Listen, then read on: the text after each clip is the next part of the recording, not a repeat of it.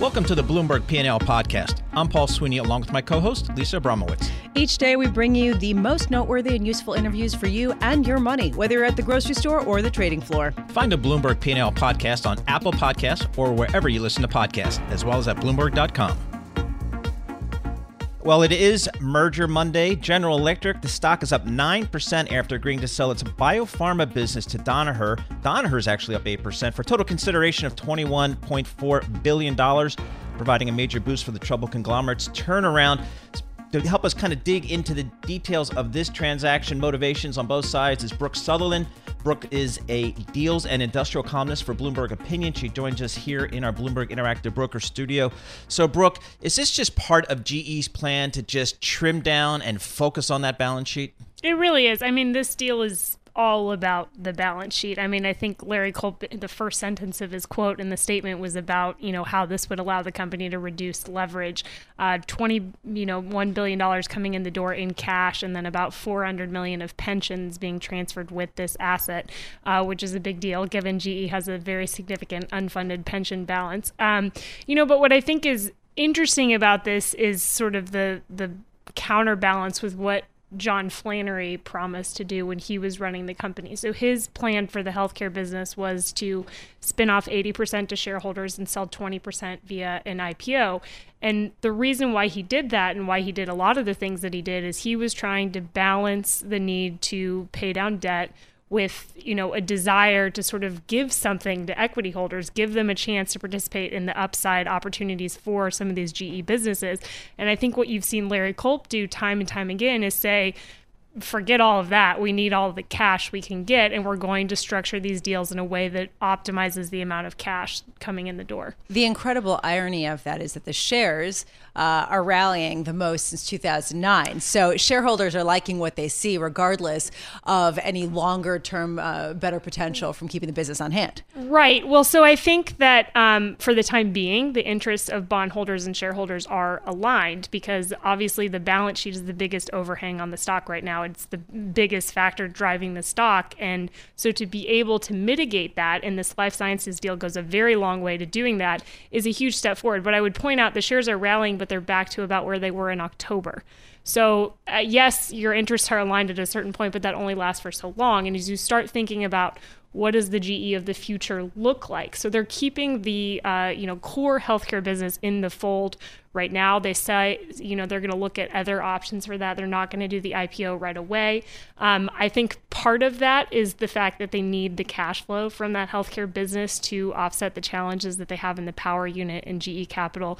Healthcare is one of the best cash generating assets that GE has. And especially as you look at the possibility of a recession in 2021, that's going to hit the aviation business really hard. So I think just given all of those factors, it makes sense to keep healthcare in the fold. But eventually, all signs are pointing to that eventually being separate. And clearly this is a company with a lot of challenges. And I just, as you sort of take a step back and say, where do we go from here? Once you play this card and you bring the cash in the door, that sort of solves your balance sheet issues in the near term. But you still have to figure out, how does this company grow? How do we deal with all of the problems that we have? So for Danaher, the stock is up 8 or 9% today, which is unusual for an acquirer, particularly a cash acquirer. So what's going on here? Did they get a great deal, or there's huge synergies? What's driving the upside for Danaher? Right. I mean, this is a great deal for Danaher. I think, this is a business that they know well. They've been increasingly pivoting into life sciences. I think it's, a more attractive multiple than what they've paid for some of their past deals, which have been on the pricier side, obviously in the healthcare space as they sort of transition away from their industrial past. I just think this is a really slam dunk deal for Danaher. And what the company is really known for is buying businesses, bringing them in, and then applying the Danaher business system to those businesses and really improving their profitability. I think clearly what we've discovered through this whole GE process is that some of these assets are not always managed to their greatest potential. And you have to wonder, some of these life sciences business at a time when you have so many cash calls at the company, were they investing to the extent that they needed to? I think there's just a lot of opportunity for Danaher to do more with this business. Brooke Sutherland, our GE correspondent, joining us here in our 1130 studios. Brooke Sutherland is really a Bloomberg Opinion columnist, and she covers industrial companies, among many other things here at Bloomberg. We thank you for being with us. Really interesting day for General Electric.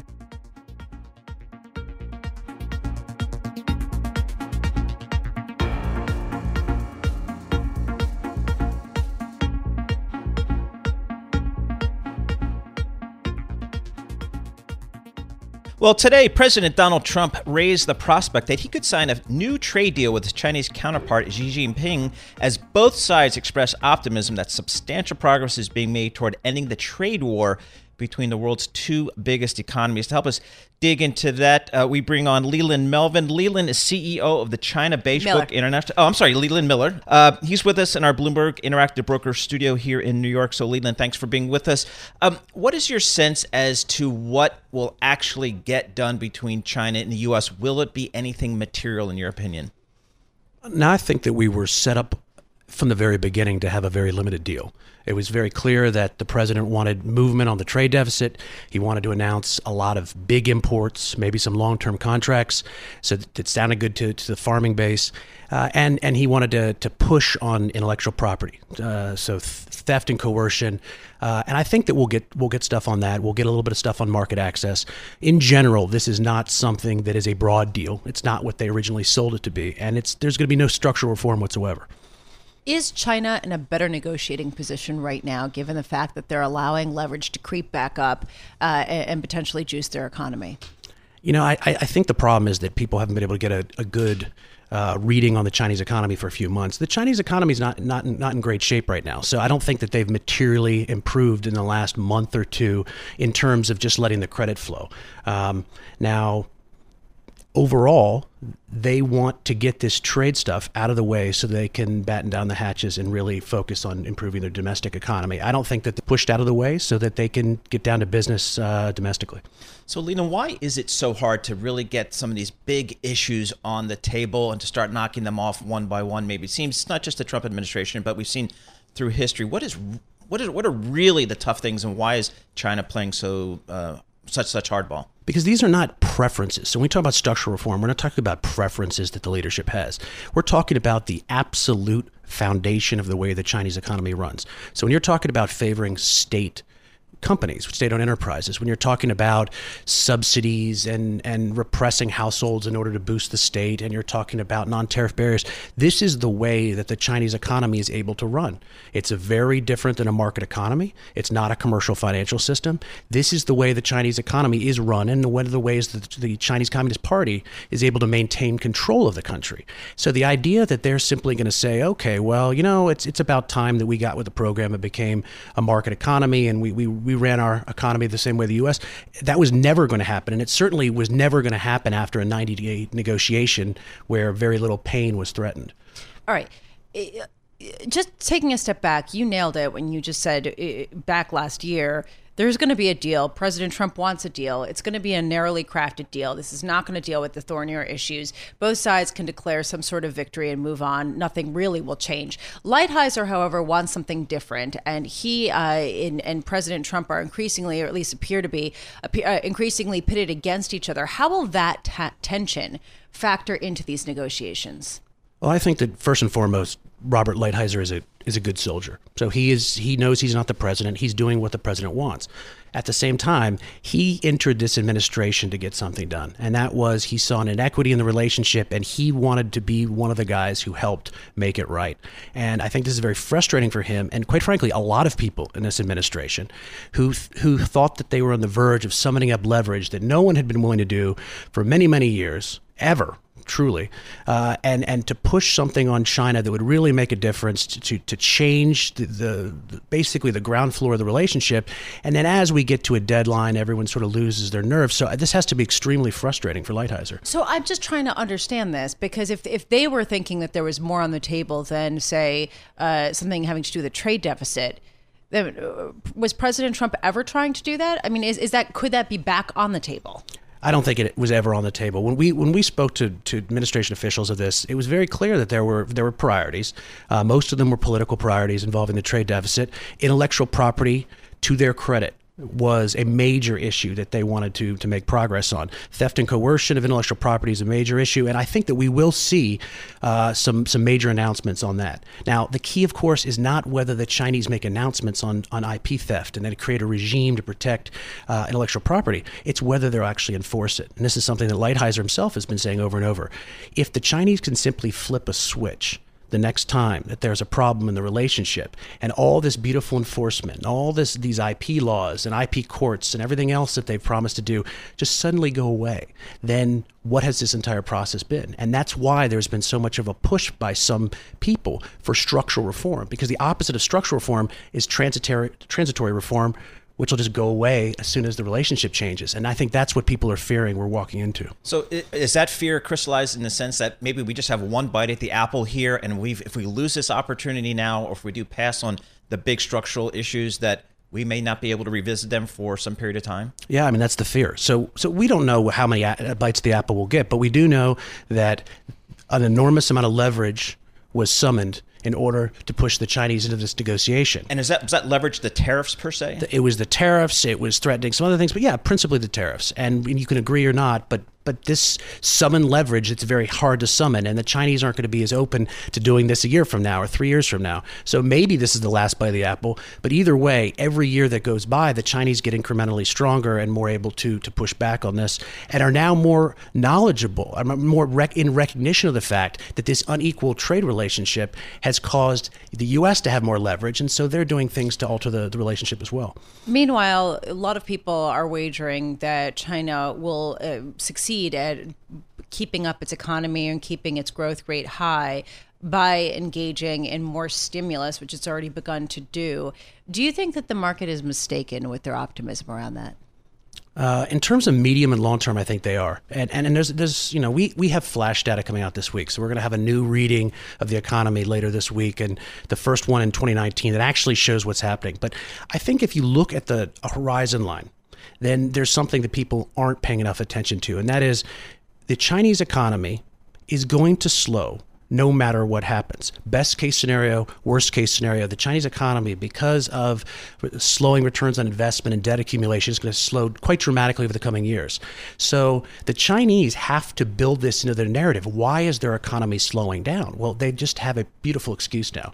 Donald Trump launched a trade war. The world is being mean. So President Xi and the rulers in Beijing are able to look at this and say, we have an excuse now for why our economy is slowing. They might run with this. So you may be looking at a different paradigm than you've looked in different years. They may be willing to accept slower growth because they can blame it on somebody else at this point. That's fascinating. From a political standpoint, China may allow its economy to slow even more, especially if President Trump continues to ramp up pressure. Leland Miller, thank you so much for being with us. Leland Miller is Chief Executive Officer of China Beige Book International in New York, joining us here in our Bloomberg Interactive Broker Studios.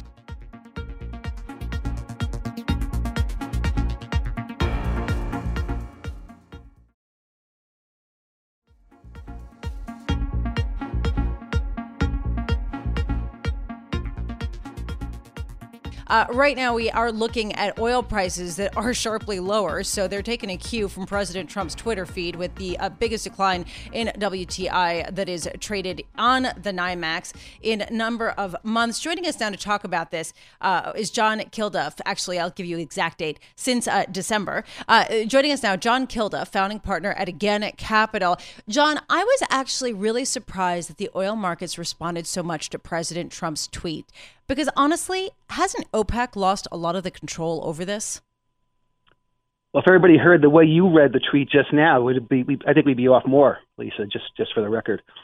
Thank you. I think. Yeah, the emotion you brought to that. The emotion you brought to that was terrific. The initial reaction to it was actually fairly muted, but it really started to pick up steam. I think when you sort of thought it through from a market perspective, in that, the Saudis have a track record of placating President Trump and responding to him when he makes these demands. That's what got the market into trouble at the latter part of last year to the downside in a big way.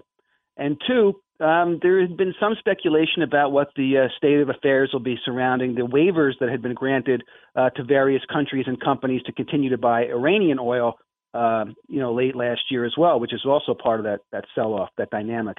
You have to believe that those waivers are probably going to get renewed to a great degree, given President Trump's concern about where oil prices are presently. So as you sort of got over the shock value of him weighing in yet again on the oil market, it was a pretty bearish tweet. So John, prior to today's market action, the oil had been grinding higher every day, up about 30% off its December low on West Texas Intermediate crude.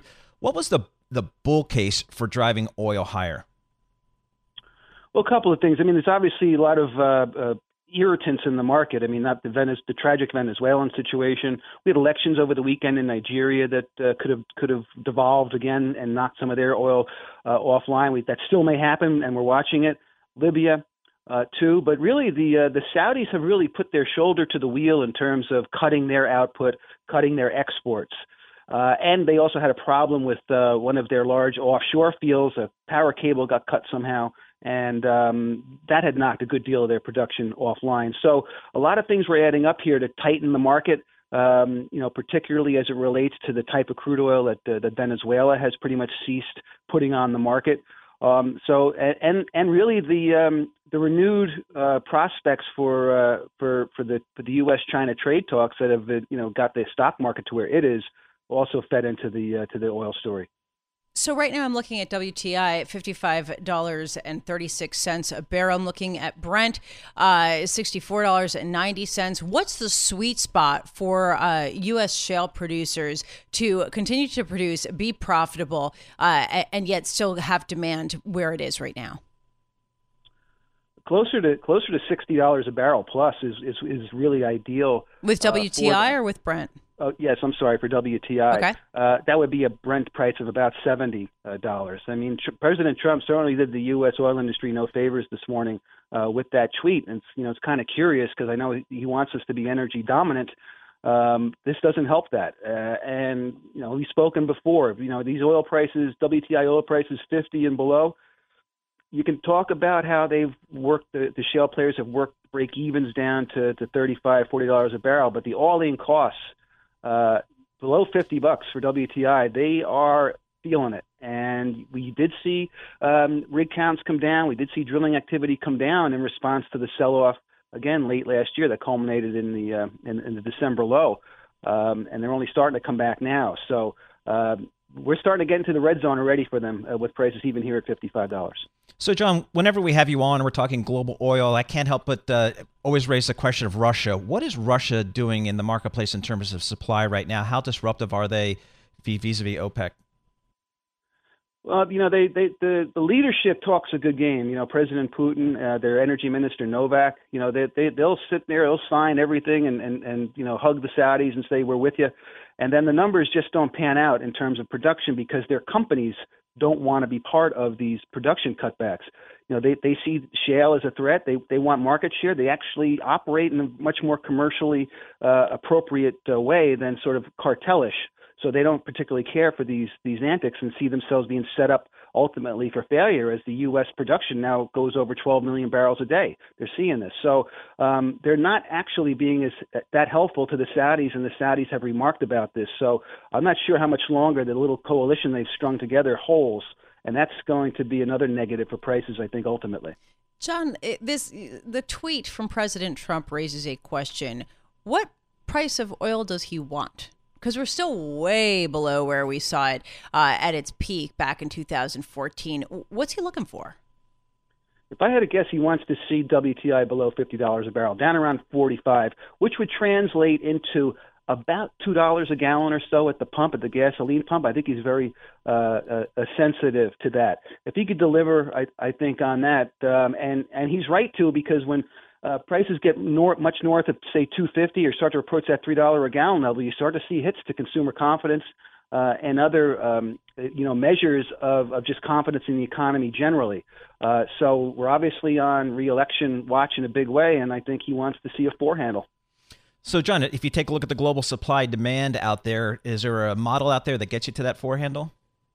Yeah, pretty easily, actually. I was very distrustful of this rally. Now, I didn't see President Trump's tweet coming into to be a factor, but as we start to get into the latter part of the winter, early spring, there's a lot of refinery maintenance that gets done. That's going to cause a big dent in crude oil demand, at least for a while.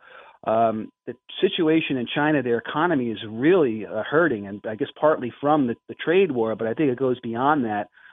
Certain measures of their economic manufacturing activity, factory orders, everything that goes to their sort of energy intensity usage has rolled over. And that's a big part of the demand equation here. And I think that coupled with just a lack of will by everyone else except Saudi Arabia to curtail supplies makes the argument for lower prices. It's so interesting, Paul, because as John talks, mid-40s for oil, I wonder how many shale producers go out of business with that. Yeah, exactly. Along your line of thinking, exactly right. I think they like it at that 55 to 60 plus kind of range. John Kilduff, founding partner, Again Capital, on all things energy, joining us on the phone from New York.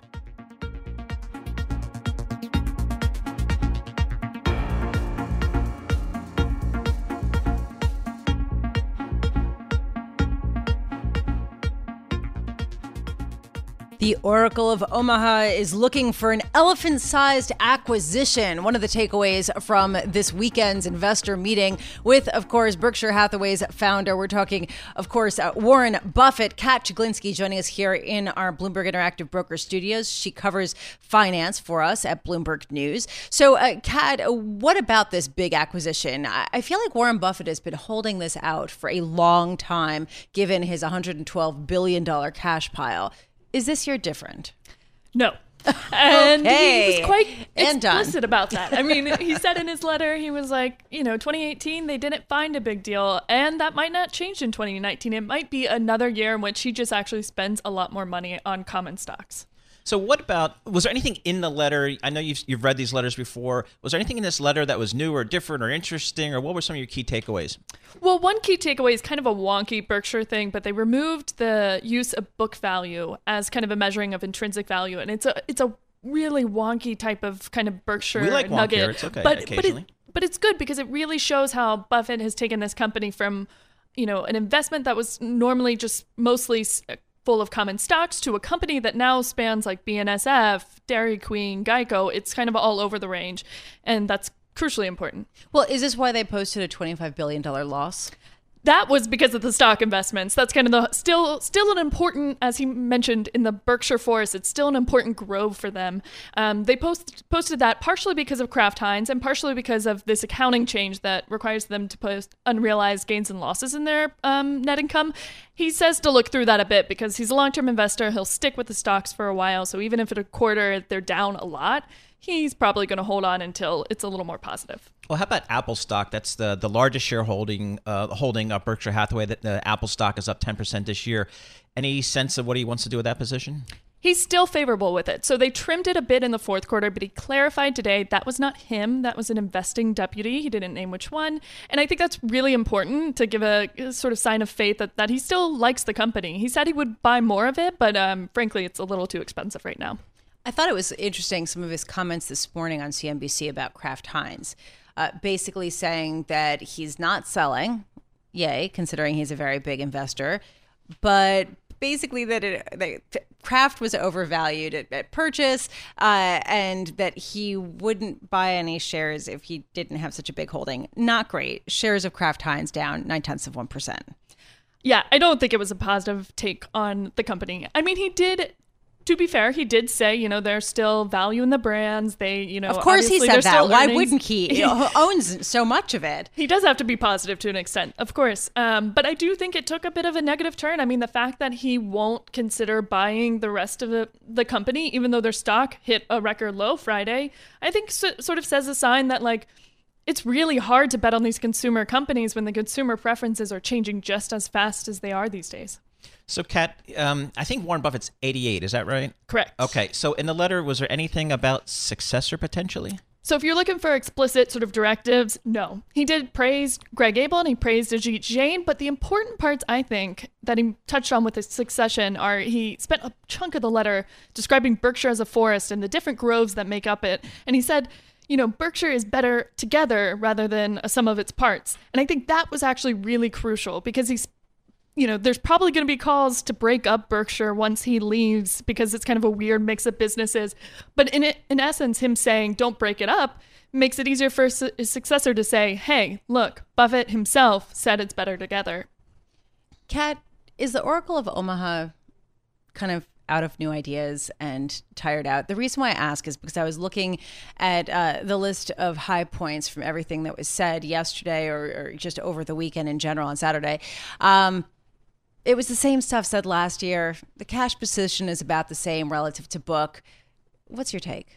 I think he's struggling, and he sort of clarifies this too, right? So one of the more interesting things he said this morning was he got into Oracle in the third quarter, and then he completely got out of it in the fourth quarter, and that's just very odd for Berkshire to do. They like to hold it for a long time, so for him to get out and get in and get out is strange. And he clarified it was because he thought he knew more about the business, but he realized he didn't actually understand it. And I think that's sort of the problem these days is that he's really trying to sort of adjust to whether it's the new consumer environment or the new investing landscape, but it's changing a lot. And I think that's why he's relying on like his investing deputies, Todd Combs and Ted Weschler as well. And I think why he's, Ajit Jain and Greg Abel are running some of the operating businesses. I think it's to sort of build up sort of this breadth of people who can also look at different ideas. He mentioned Todd Combs and Ted Weschler help him with acquisitions, which I think is also incredibly important, in this kind of dearth of M&A. So if new ideas, exciting ideas, that hit his screen are fewer and farther between, is pressure building from shareholders to redeploy that $100 billion of cash and start buying back stock? I think it's nuanced because, so he bought back $1.3 billion in shares last year, and that was a change. I mean, he normally sort of doesn't favor capital return. He'd rather buy businesses. He'd rather spend it on common stocks. So I think there is sort of a change, and I do agree that I think a lot of investors would love to see him buy back more stock. But then again, as many investors point out to me, Buffett made his money and made his name in times of market turmoil. So some people are saying, hey, buddy, $112 billion, not too bad. Sit on it, wait on it. When the market turns, then swoop in. Interesting. So the company reported earnings this weekend. Very disappointing numbers. The annual letter came out. Really not a lot of new stuff in the annual letter. And the shares are up. That's where I was That's going. the kicker. So it's, I think the market is still according Warren Buffett and Berkshire Hathaway the benefit of the doubt here. It seems like, whether it's returning cash or looking for the next big whale or just adding or trading around existing positions, I think the market seems to be giving Warren Buffett a pass here. In fairness, given his track record of returns, I kind of understand it. And operating earnings were up, to be fair. Exactly right. Thanks so much. Katherine Chiglinsky, U.S. finance reporter from Bloomberg News. Thank you. Thanks for listening to the Bloomberg P&L podcast. You can subscribe and listen to interviews at Apple Podcasts or whatever podcast platform you prefer. I'm Paul Sweeney. I'm on Twitter at PT Sweeney. I'm Lisa Abramowicz. I'm on Twitter at Lisa Abramowicz1. Before the podcast, you can always catch us worldwide on Bloomberg Radio.